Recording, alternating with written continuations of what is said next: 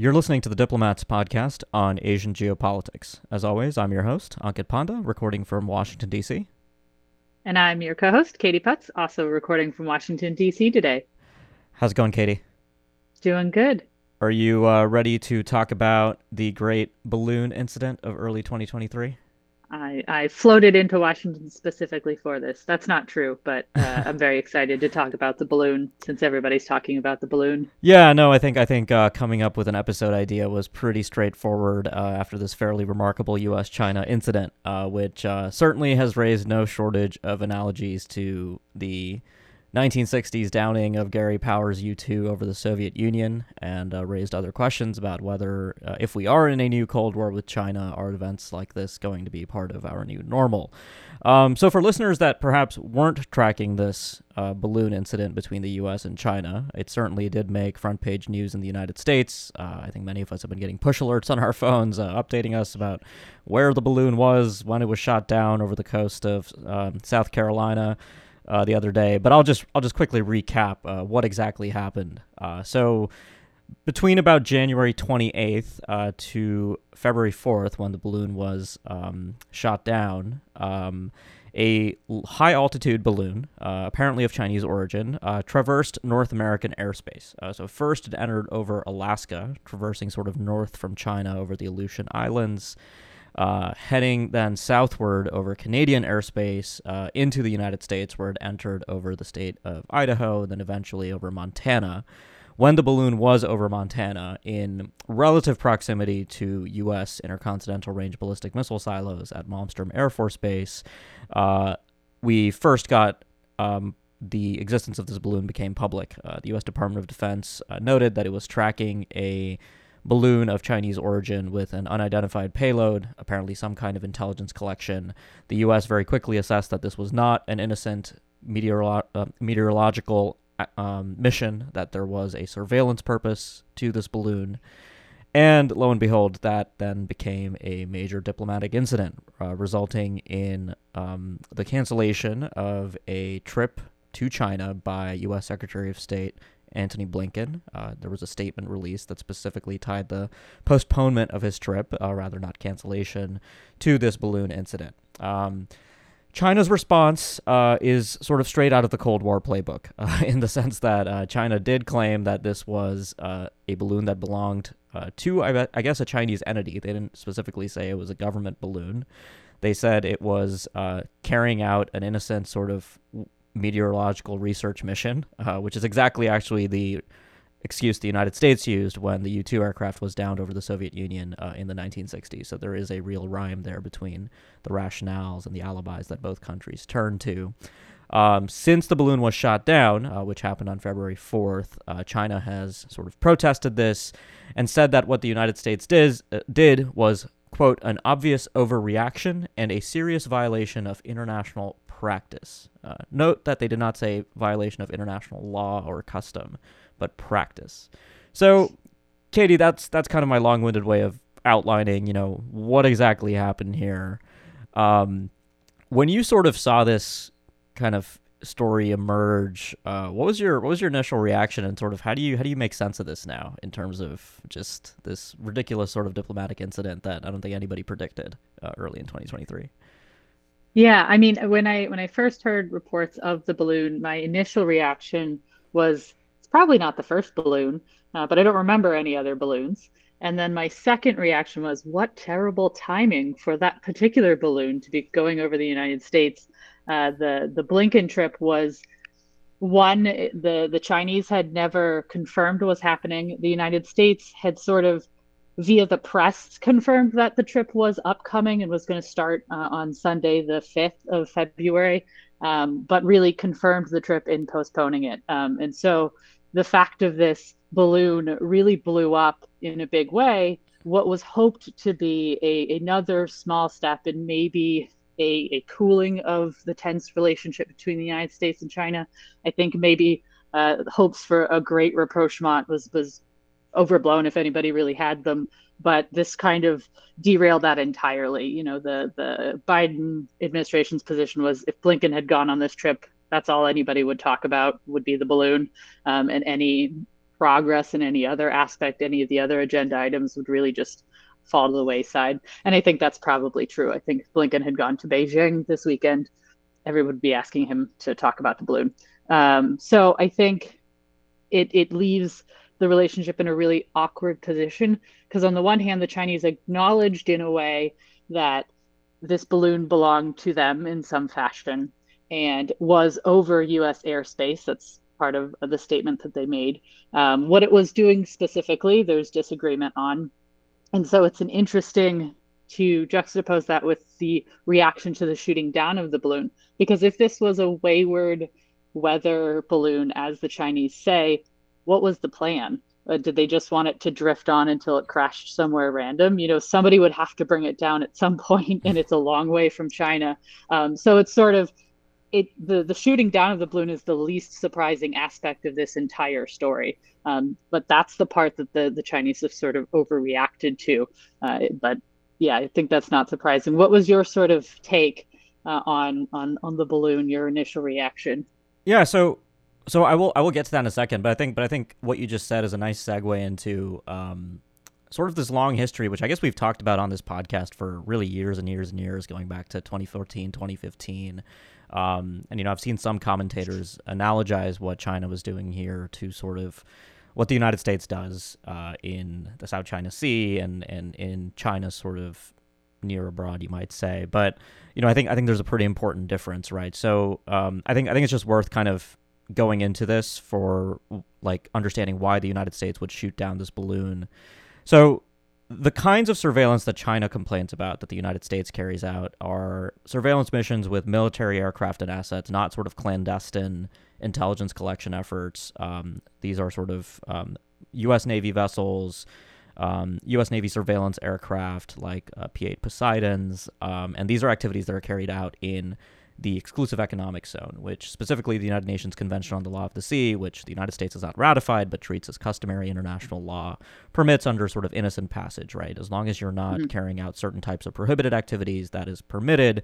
China protests this, but the United States actually tries to be consistent about this. So China has carried out surveillance missions in the U.S. exclusive economic zone, and the United States does not complain about this specifically. In fact, U.S. spokespeople use those surveillance missions to sort of point out that the United States is totally fine with this because that is what international law says is permissible. Where things change, however, is when you enter territorial waters, which are defined as 12 nautical miles from the coast, or territorial airspace. And that is where the balloon incident is in a significantly different category, right? This is a clandestine intelligence mission over sovereign airspace, so that, the Soviet U-2 incident in 1960, I think, is the right analogy for this, because that was exactly that, a clandestine mission over Soviet airspace that the United States was unwilling to acknowledge. And so the U.S., like any sovereign state, has the right to destroy foreign objects in its airspace that are there without authorization. It is a matter of sovereignty. And so that is exactly the justification here for what the U.S. did. And I think it's also worth just going into quickly what, U.S. officials said to justify the shoot down, which was it wasn't sort of a retributive act that, China's an enemy, so we're going to shoot this down because we don't like Chinese balloons in our airspace. It was sort of that they wanted to collect this payload for counterintelligence value. So there was sort of a real kind of justification for what the United States is trying to do here. There has been a salvage mission in the last sort of 24 to 36 hours, trying to recover parts of this payload. The commander of NORAD just gave a long press conference today discussing further aspects of the shoot down. But overall, I think that's important to understand in terms of some of the comparisons that I've seen between this Chinese activity and what China complains about with regard to the United States. Now, going back to your question, look, I think this is on some level unsurprising in the sense that both the United States and China carry out different types of clandestine intelligence collection efforts against each other. I don't know what the United States specifically does, and I don't know the other range of what China does, but the fact that those kinds of activities happen shouldn't be surprising. What is surprising here, of course, is the mode of collection here, which has raised sort of interesting technological questions, right? China has around 260-ish surveillance satellites that can do a variety of things from sort of optical image collection to signals intelligence, electronic intelligence. So that raises the question of what exactly this balloon was doing that a Hmm. satellite couldn't do. One of the really early comments when the story became public, when the balloon was over Montana, was that U.S. officials assessed that the additive collective value, that what this balloon was adding over existing Chinese means of intelligence collection, was pretty modest. But at the same time, the U.S. took countermeasures. There were reports that the U.S. was moving certain assets over under the balloon's flight path. So that suggests that there was some kind of imagery collection effort. Could also be signals intelligence. But what a balloon can do that satellites can't do, I think, is an interesting question because balloons are more persistent, right? Satellites in low Earth orbit have a period in their orbit, so they miss certain times when they're observing a static target. A balloon could do, for instance, pattern of life analysis, right? If you're trying to sort of study a sensitive military facility to look at, let's say, when are people coming in the morning, when are most people parking their cars in a parking lot, and you want to sort of use that to then facilitate, let's say, human intelligence efforts against those facilities, then, I mean, a balloon or an aircraft can be a useful way of collecting intelligence. So this is totally speculative because we don't actually have an official understanding of what exactly this payload was doing. But I think it's pretty remarkable that this was happening over U.S. airspace, right? Since the Cold War days of the U.S. flying sort of U-2 aircraft over the Soviet Union, this type of activity in another country's sovereign airspace has become less necessary with sort of space-based assets. So it's just interesting that China sort of took this risk. I think it raises some really interesting questions about the types of decision making that might be happening on China with regard to intelligence collection. What is Xi Jinping thinking at the same time when China's trying to sort of stabilize the relationship with the United States? This obviously turns into a fairly embarrassing incident that is going to have sort of far-reaching consequences, I think. Hmm. And one thing I want to add there. So Mm-hmm. I was talking to Shannon about this obviously earlier. She wasn't able to join us today for this. I did offer, but she pointed out that while we don't necessarily know the dynamics in China behind this whole incident, there's one possibility there, and this is really just a possibility.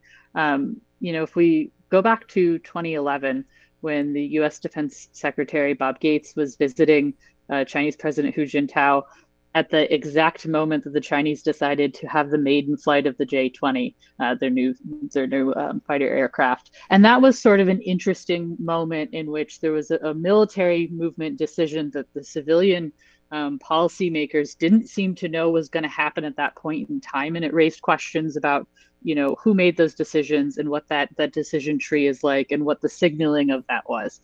Now, if you fast forward to this incident, you can kind of interpret it in the same way. Did somebody make a decision to send these balloons at a particular time for a particular reason? Was there an accident? Was there miscommunication? We don't actually know the answer to those things, but I think thinking about them is an interesting, it is an interesting exercise because I think certainly in the US context, we kind of know where the decision tree is.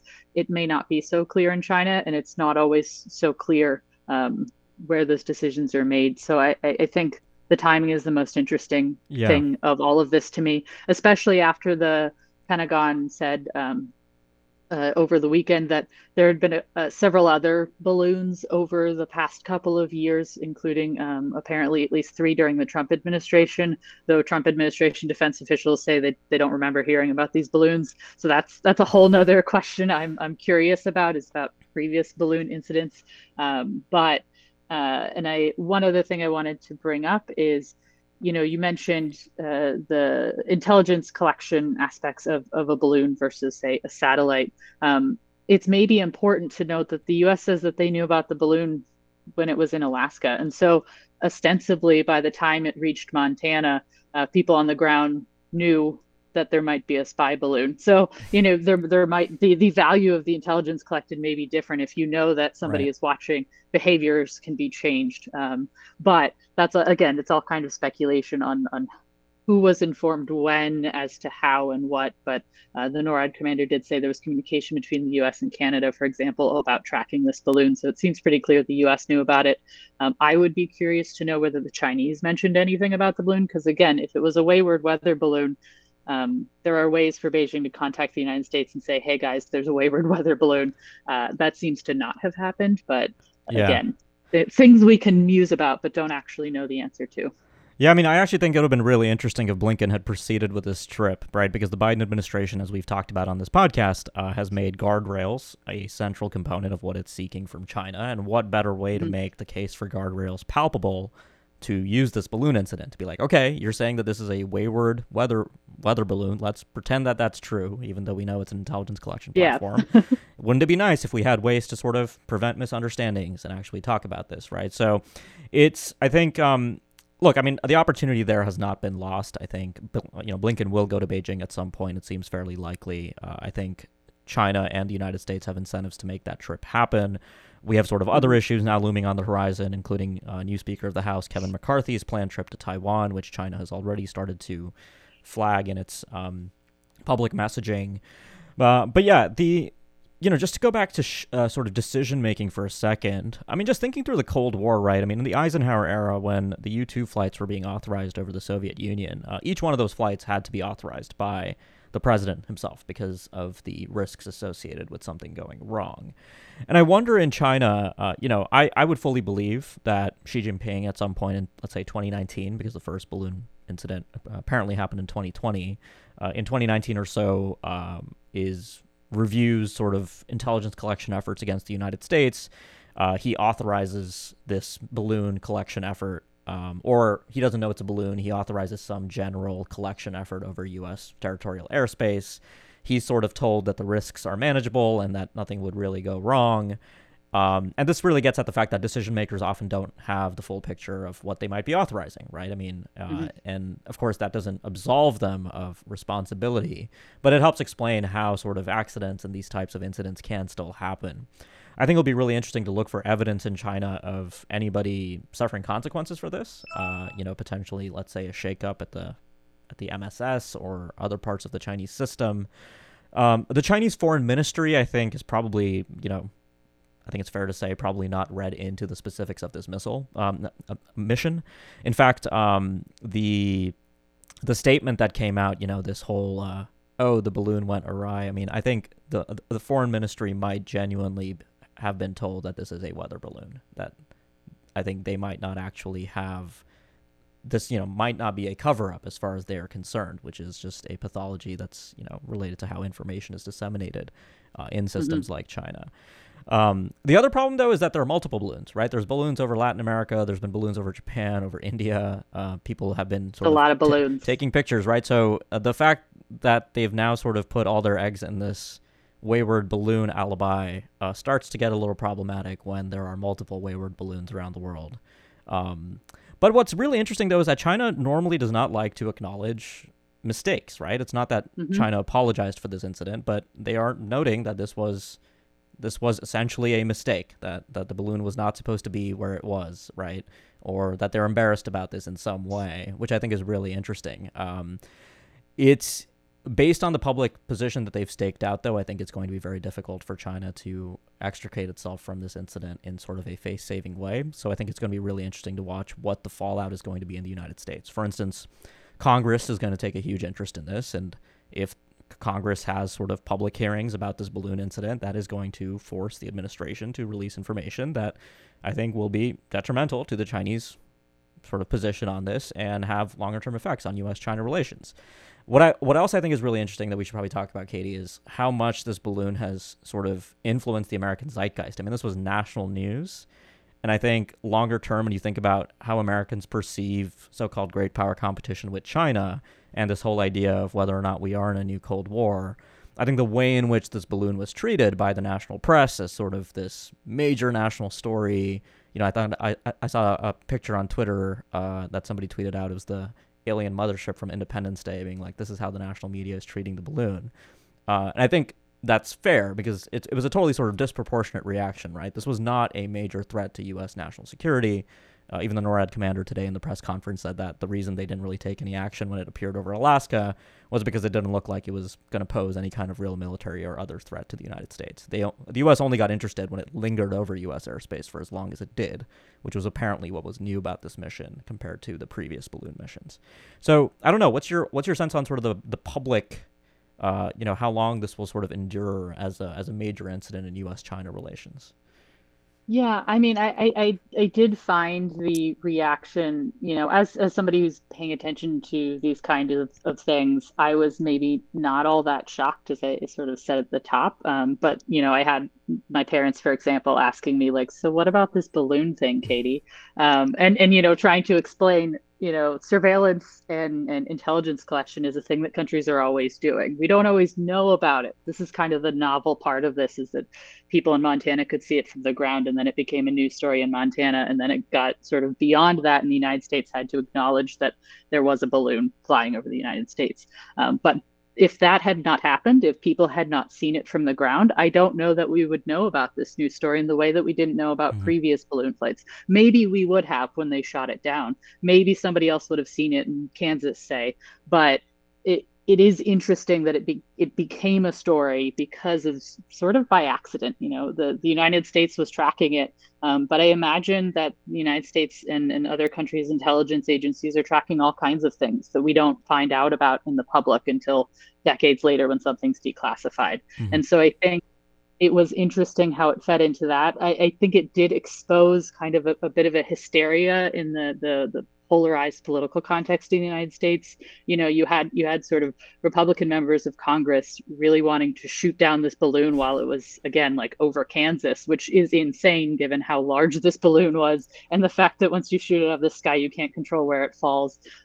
So it's sort of like that to me was a bit worrisome, because that kind of domestic political sort of politicization of an issue that isn't actually political kind of pushes the decision making processes in the administration. Now, it's not necessarily evidence that the Biden administration did anything that it otherwise wouldn't have done, say shooting down the balloon once it got out over the Atlantic Ocean.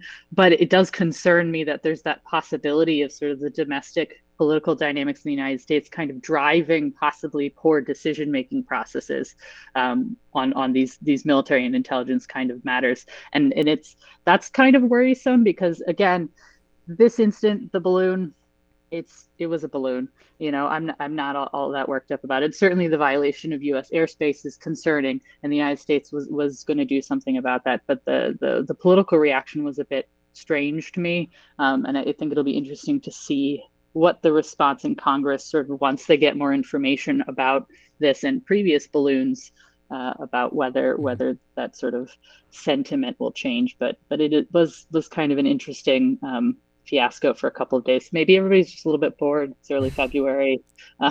They needed something to entertain them because it's cold. I don't know. Yeah, well, I mean, it's also interesting that Biden's first instinct was to order that the balloon be shot down, and of course, he got advice, as you said, from the military that it would be very dangerous to do that over U.S. territory, and he took that advice, which is sort of what presidents are meant to do when they issue an order and they get expert advice from their military advisors about the risks associated with proceeding with an action like that. So, I think at that point it became clear that the U.S. would probably shoot down the balloon the moment it got over water, which is exactly what happened. And there's a remarkable video taken by a bystander of the F-22 shooting down the balloon at, by the way, an altitude that is far greater than the F-22's publicly known flight ceiling, which is pretty interesting. So we got a little bit more information on what the F-22 is capable of, and the missile involved was a single AIM-9X. It was a pretty impressive shot to the missile. Sort of, it was a fragmentation warhead that detonated between the payload and the balloon, very neatly separating it. So it was a pretty Is pretty impressive. is this the F-22's first shoot down? I believe I'm so. not Yes. I'm not read up. Okay, Yeah, so of an adversarial uh, system, of course, not against sort of F-22 1, balloons 0. Got it. That's right. Yeah, there's Very. somehow in the somewhere in the U.S. Air Force now there will be an F-22 with a balloon insignia on its wing for its first kill, That's which is pretty funny to super think about. exciting. I guess maybe we can I close this discussion just with a quick bit of trivia. I think one of my favorite sort of tidbits about balloons and intelligence is that the first form of aerial intelligence collection in human history was actually through the use of hot air balloons in, I believe, the 1790s, and it was the French against the Austrians. The French would sort of use hot air balloons to track the positions of the Austrians on the battlefield, and then use semaphore to indicate to ground forces where the Austrians were heading. And of course, that had tremendous value in warfare at the time. So it's sort of interesting, with all of this hype today about emerging technologies and China's hypersonic weapons, the fact that we can still have a good old-fashioned balloon surveillance-related crisis in international relations just shows you that everything that is old can be new again. That's true. And Ankit, who among us has not let go of a balloon string and had it float over a foreign country? That is right. Absolutely, Katie. All right. Well, I think we'll leave it there. Certainly not the last U.S.-China incident, unfortunately, that we'll probably talk about on this podcast, but certainly one of the wackier ones in 9+ years of doing this podcast that I think we've had the pleasure of discussing. Thanks a lot for joining me, Katie. Always a pleasure, Ankit. Great. For listeners, make sure you subscribe so you can keep up with future episodes. And if you've been a subscriber for a while, make sure you leave us a review. You can do that anywhere you get your podcast. We really appreciate that. And as always, please feel free to reach out to Katie and I with suggestions for future episodes. Like I said, the last episode we did on the Vietnamese leadership shuffle was a direct result of listener demand, and we definitely do take that into account. So please always reach out. We're very happy to take your ideas into consideration. Thanks a lot for listening, and we'll be back soon with more.